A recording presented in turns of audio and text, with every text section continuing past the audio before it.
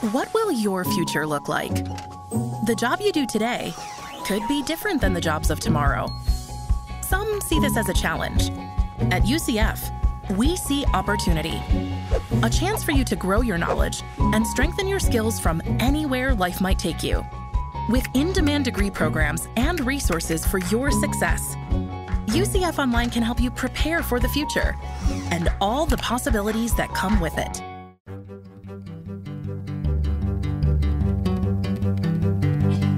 From the University of Central Florida's Center for Distributed Learning, I'm Kelvin Thompson. And I'm Tom Cavanaugh. And you are listening to Topcast, the teaching online podcast. Hey, Tom. Hey, Kelvin. How's it going? It's going well. It's another beautiful spring day in Central Florida. In lockdown? In lockdown, yes. I get to experience it briefly during the day when I go outside and eat my lunch, or in the evening if I take a little walk. I'll walk down to the mailbox and try to enjoy the beautiful weather we have. But yeah, I'm ready to be outside more than I am. Yeah. I mean, this whole remote work thing's interesting, but I got to say, I'm kind of looking forward to the day that we'll be back in the office, I think. It's a weird thing to say, but I think so. Yeah, definitely. Yeah, well, we are social creatures, right? Isn't that what they say? That's what they say. Yep. So I think right before we hit record, Tom, you said that you got new coffee. I did. So what are you drinking? Well, it is new. I've been drinking some of the same stuff since we've been in lockdown, but today is it's a Brazilian Arabica, 100% medium roast, and it's from a company called Sea Bean Coffee Company, and it's in West Palm Beach, Florida. This was a gift from my brother-in-law, and cracked it out for a special occasion. So it's good. I'm impressed. That sounds like some legit coffee you got going on there. Yeah, it's brewed down in West Palm. I think they got bought by another local like shop or distributor or something, but I think they do their roasting there. Cool. Well, I hope you don't mind again, but I have also this episode as well thematically selected my cup of coffee today. It is very tasty. It is recently roasted single origin Guatemala, just right for the pour over brewing method that I used a little while ago to make this cup of coffee. This coffee comes to me from Equator Coffee in San Rafael, California. And it was actually recommended to me by an online service called Trade Coffee, which is kind of cool because they match you up with coffees based on your preferences and your coffee behaviors, and they guarantee that you'll like your first coffee. So this is my first coffee, and I like it. So I really wish I could be sharing it with you, Tom, despite our coronavirus remote work. But I'll just ask, can you find a connection between my coffee selection and today's episode? Wow. I was thinking the same connection I had, and I'm sure this is not it, but that they're both not American. Oh. Yeah, they are both not American. That's right. Yeah, and that is something to do with our episode today. That's true. But I don't know. Why don't you elucidate me, Dr. Thompson? So I'll give you one more shot at it. Right. So this coffee comes from Equator Coffee. Equator Coffee, mm-hmm. And they also have this matchup system that kind of is based on your own unique preferences and coffee behaviors. Gotcha. So yes, I should have been attending to that portion of the description. That's okay. All right. So yes, I do get it. All right. Equator. So mm-hmm. our guest this episode is from, down under. Under. And he's going to talk to us about some really interesting online practices that use adaptive learning and match sort of needs with instructional content. So I get it.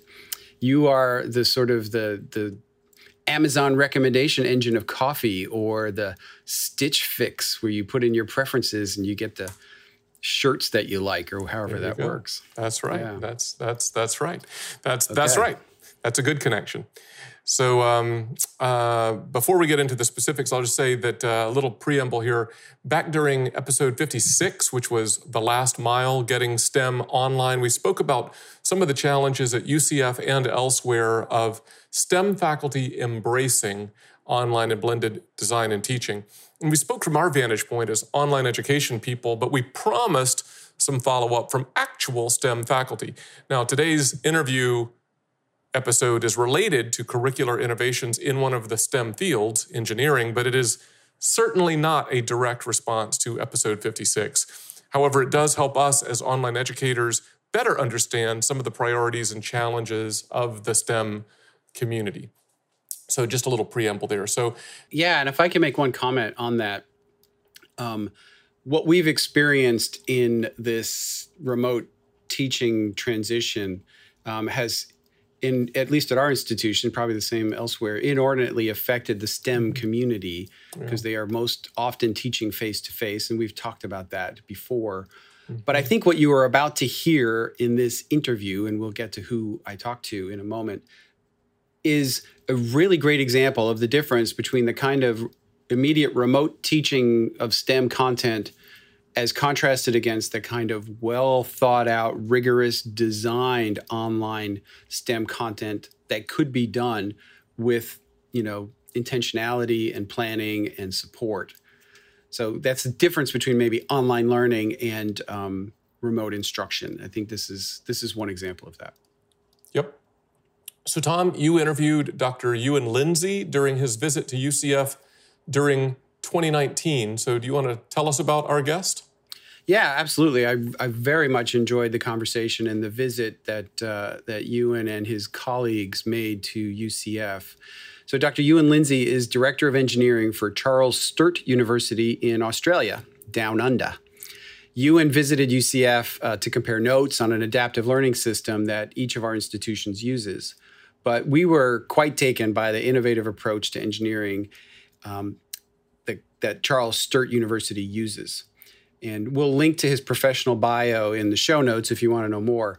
But it's probably worth noting that Ewan Lindsay's PhD is in engineering education, and his dissertation research involves studying how students learn when controlling physical equipment remotely via the internet. I think that is very relevant.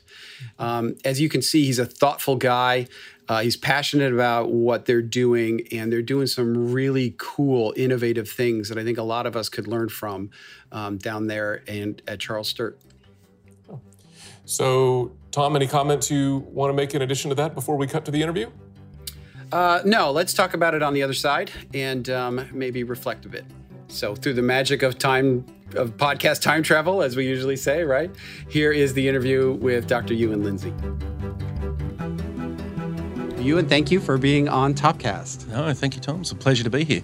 So you are here in muggy Orlando, Florida, from Charles Sturt University in Australia.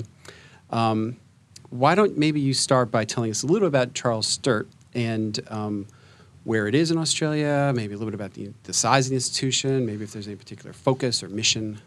Yeah, absolutely. So Charles Sturt University is in regional New South Wales. So Sydney's the capital of New South Wales. It's a large city. It's surrounded by a mountain range. But if you go west of the Blue Mountains into regional New South Wales, you've got an area of Texas, same size as Texas. Not the same weather. It's very cold there right now, so I wouldn't say muggy. I'd say beautiful Florida. But we are the regional university once you get west of the Blue Mountains. Charles Sturt is a multi-campus institution. We've got 7 different physical locations. We were formed by the merger of regional colleges of advanced education, the teachers' colleges and things like that back in 1989. And so we have a very strong community engagement mission. We have about 45,000 students, I think, wow. But the majority of those are part-time students. A lot of them study online, or they're studying at the local campus because that's the only place that they can get access to education.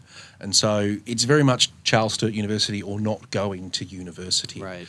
And that changes the tone of where you are. Now, in my hometown of Bathurst, which is the first town past the Blue Mountains, it's about a 3-hour drive from Sydney, we're about 16% of the economy there. And so a lot of universities talk about engaging with their communities. We are our community. We are the people that are affected by the decisions that we do. And so there's a very different social license to operate when you work there. And at Charles Sturt, one of the things that we realised, and this was, we had to realise that industry was poking us, for all of the size that we have and for all of the mining that's done in our physical footprint, all the food that is grown in our physical footprint, all of the people who live out there in the country and have roads and whatever else that need to be built, there was no engineering school. So Charles Sturt Engineering, which is the school that I'm the head of, has only been open for 4 years. And it's been in response to a shortage of civil engineers in country New South Wales. That they haven't been able to get those graduates to come out and work there. Experienced engineers, just it never occurs to them to cross the sandstone curtain and go out where the wildlings are and get a career. And it's a beautiful place to work. Regional Australia is a beautiful environment to raise your kids. But if it never occurs to you that there is a career out there to be had, you don't think to go and work there. And so you had a blank slate then, basically, to create an engineering school and an engineering curriculum, which is an opportunity I think not a lot of people in that field would have had. Absolutely. And I thought when they approached me and said, would you be interested in this opportunity? I thought it was an opportunity. What an amazing chance. I can build this without any of the baggage. What you discover when you get the blank page is it's actually an obligation, because everybody else is looking at you going, well, if I had a blank page, I could do all this stuff. And so there's a real need to not just build what everybody else does. Right. And smart kids who want to grow up to be engineers from regional New South Wales, there's already some well-established grooves of they go down to Sydney and they study in the Sydney universities, and that's a great path. So if our degree was going to be the same as the ones they were already used to leaving the country to go and study, there'd be no reason for them to actually come and study with us. And if you look at the higher education future, the horizon issues of where we're at, there's so much disruption coming into our industry at the moment that if you're just going to build a generic product, it's going to be dead in 15 years. Like there's no, it's not a sustainable model to say, let's just take this blank page and run it through a photocopier. And so you think it's a great opportunity of, oh, I could do it without all this baggage.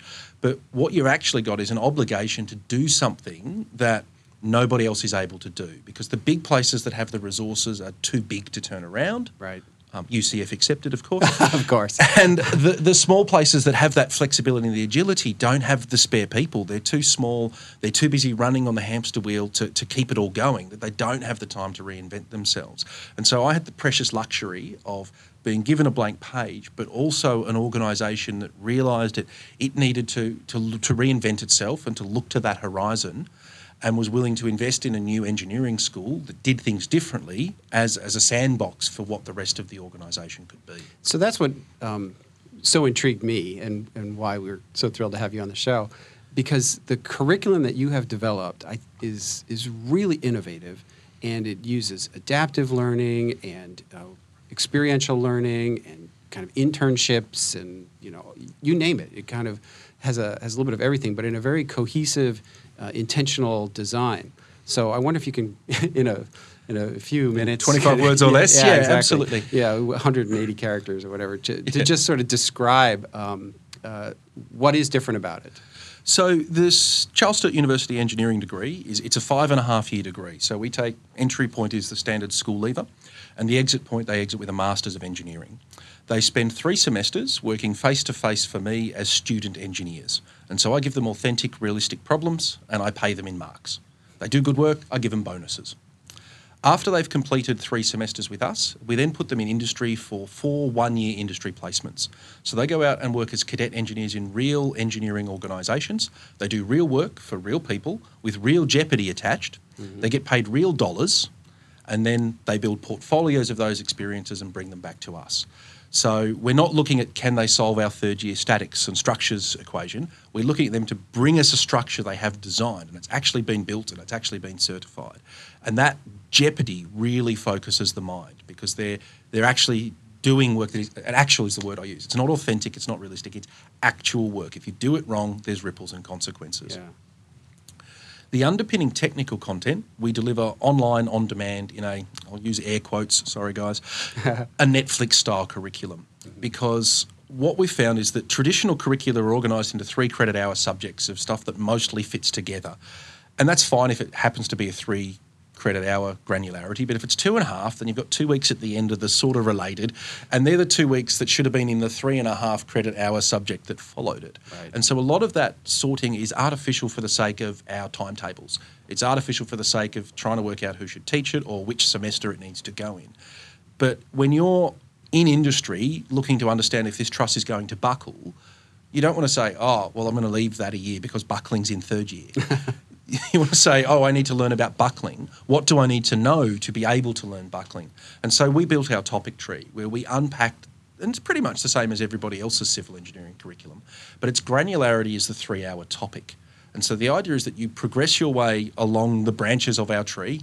You binge in the Netflix style at the point at which you need it, or you're told you need it, or you realise you need it, or you're just inspired to go and do some water treatment right now.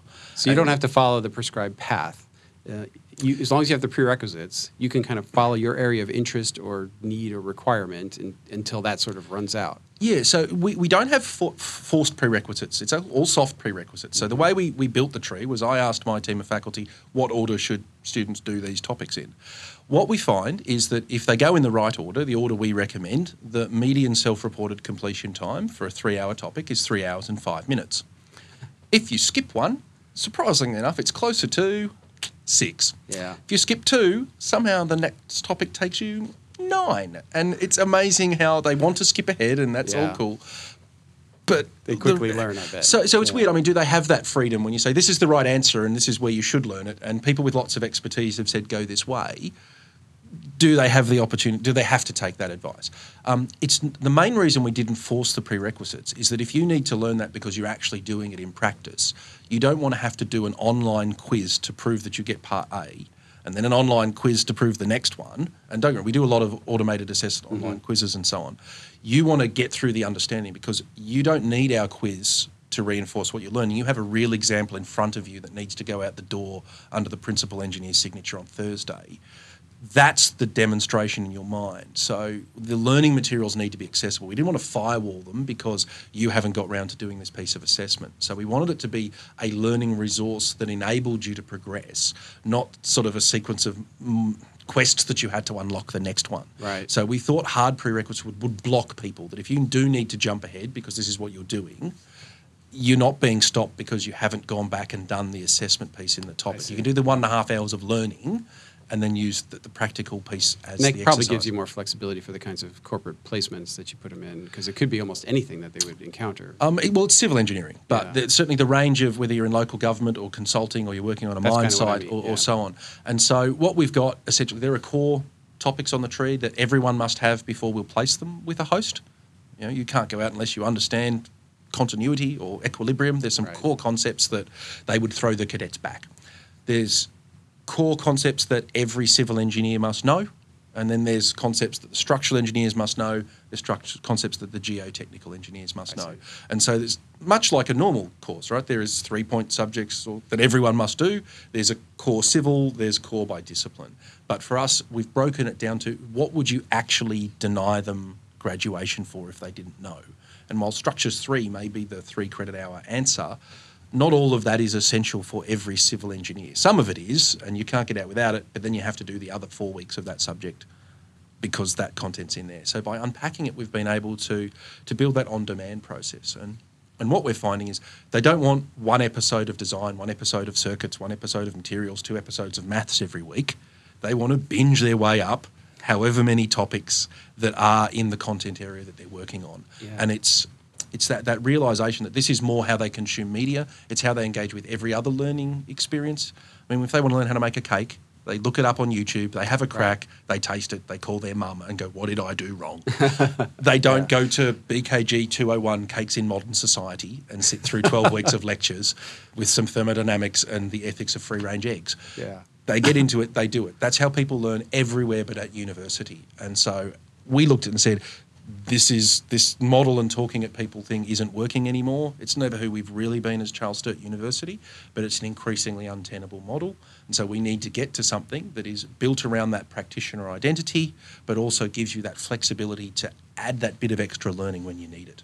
So are you different at Charles Sturt University, your curriculum, or are there other disciplinary areas, other faculties or colleges that are doing similar kinds of innovation? So we are different because we were set up to go and be different. We were set up to be on the frontier. What we're finding is that it is having an impact on the rest of the institution. If you know the concept of the Overton window, the range of acceptable thoughts, well, we've just made that wider. Yeah. And so the people who were near the middle of the old one are now pointing out at engineering saying, look what they do. what we want to do is actually very simple. And so I think our accounting degrees went cut back from 32 exams in 32 subjects to 28 exams in 32 subjects, because engineering has no formal exams. And so 28, it's nothing, whatever, approved, off you go. Right. We're finding that idea that everything has to be a standardised size subject is now weaker. You know, people are looking at other opportunities. The new workplace learning policy has evolved in light of the way in which we place our cadet engineers on whole year-long placements that aren't just 12 weeks for the sake of the subject. And so there's sort of ripples starting to form. The challenge is that, again, even within the institution, we've got some very large colleges and they have some very large programs, and you want to be sure that you're not about to destroy it as you change it. You want constructive evolution. But they're looking at us and cheering us on because they can see things that they want to do. They can see dimensions of our program that will help enhance what they do in their contexts. Gotcha. So one of the things that seems to me that is required to kind of facilitate this innovative curriculum that you've designed and frankly how we were introduced to each other is because we're both using the same adaptive learning platform. Yeah, absolutely. So how critical is the use of adaptive learning in order to make this vision come true? It's essential. But there's many layers of adaptive learning. So, I mean, there's the big brother is watching you, tracking every key click and changes everything you see in response to that. We're not quite at that. We're adaptive in the sense of you can change whichever pathway that you need through your curriculum. And we're certainly... Well, and it's also non-linear. Yes, it's non-linear, but it is still a perpetually forward moment. I mean, you can go back and loop, but we don't... At this stage, we haven't evolved our topics to the point where if you make this particular mistake, it'll give you different feedback and things like that. Right. So those kinds of tools are things that we're looking to embed, and we're constantly overhauling the tree. But at the moment, our main goal is growing the tree fast enough to stay in front of our student engineers. But the analytics that we get out of understanding where our student engineers are going, that if you've been traditionally on a path of doing 5 topics a week and suddenly you're down to 2, there's something changed in your life. And so we can just nudge whoever it is that's mentoring your team and goes, is Tom okay? Is he all good? He stopped doing topics. What's happened? And it's all good. Tom's happy. He's just been on holidays. He went off fishing for a week. It's great. So that ability to collect the data, I think, is there. We've got the groundwork for it, but we haven't got as much of that proactive piece. We've got the very passive responsive stuff. We've got that, here's a parameterized question with a beam and there's loads, type in the correct number, and every student gets a different version of that, and they can get feedback if they used a cos instead of a sine. But we haven't got I get the Netflix recommender piece in it that, you seem to be enjoying water quality. You should try flocculation as the next subject. Flocculation, look it up, guys. You can Google it.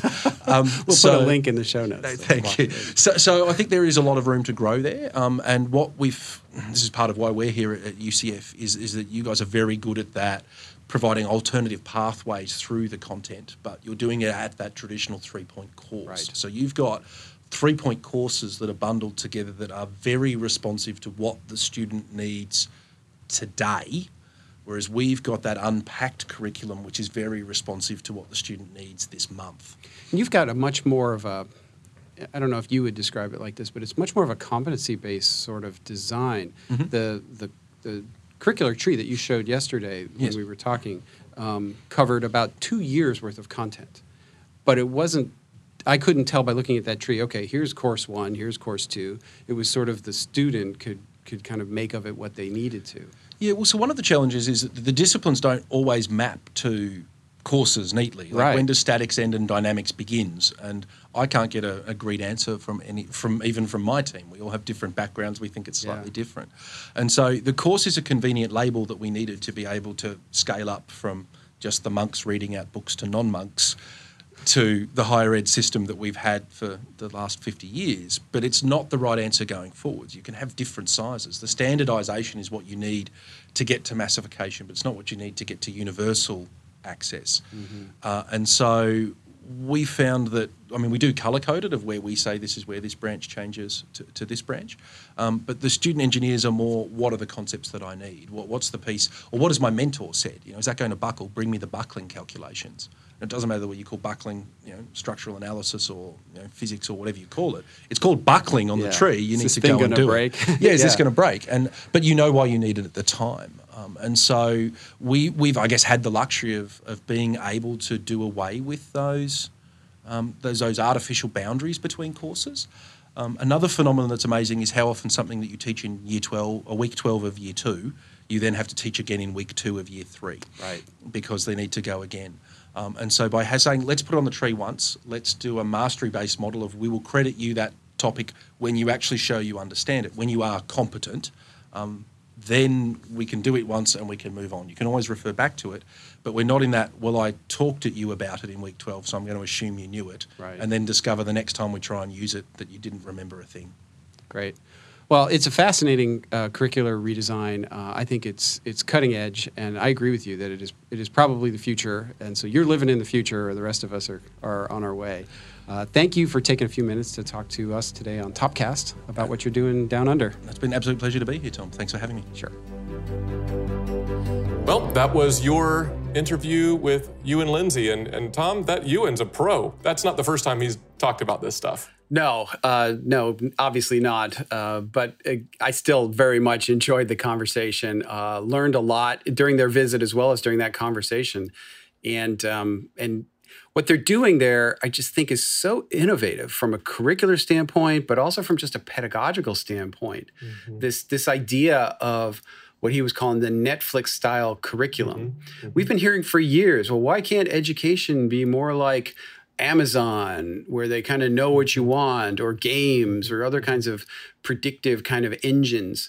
And it seems like they're getting closer to that than anybody else that I've talked to in recent memory, where you can offer just-in-time, on-demand educational nuggets that meet a particular educational purpose, and it's non-linear, but by the time you're all done, you have everything that you need, and it's been applied in practice. I just think it's really interesting. No, I agree with that. But I appreciate his depth of reflection on that too, right? That you binge at your point of need, and that point of need could be you're told you need it, or you realize you need it, or you're just, I love his word, inspired, right? Yeah.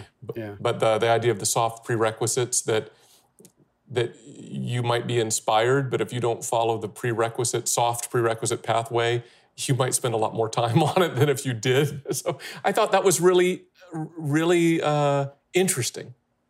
Yeah, agreed. They're doing some, as you say, interesting things down there in Australia, and good for them. The idea of having that blank page, what he calls that obligation to try something different, instead of just being another one of the crowd in a typical sort of engineering program. Not that there's anything wrong with that. We have that at our institution, and it works well. But to have the total freedom of movement to come up with something completely new and design it from the ground up as a completely new model, what an opportunity. How often do you get that? And they seem to be taking full advantage of it.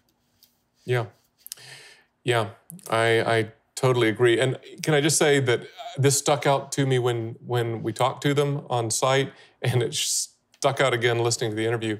I love that phrase, with real jeopardy attached. You know, there's that job placement with real jeopardy attached. There's learning for you right there. Right. Yeah. If you're at risk of having your bridge fall down, that's real jeopardy. But as he was quick to point out, that there would be a senior certified engineer that would sign off on the work. But even so, that's a real practical application. That's not some textbook abstract assignment. If you're sitting there and you have to solve this problem, and that there are consequences if you don't get it right. Wow, that's the crucible of real world education, isn't it? Yeah, and I just can't. I find this very compelling as well. The comparison that he made of the students using YouTube to find out how to make a cake and then giving it a try and then calling mom for backup. Where did I go wrong? Versus, our university's structures where he made up these academic sounding coursework titles like The Ethics of Free Range Eggs and Cakes in Modern Society. Makes me think it wasn't the first time he trotted that out. That was hilarious. No, but I laughed. I thought that was funny. Well, and if you want to know what flocculation means, You're going to have to come to the website and look it up, because I know Kelvin has included it in the show notes. So you can. I had to know. I had to know what it was. Yeah. So there's a nice little MIT explainer video there that tells you more than you wanted to know about flocculation. Cool. All right.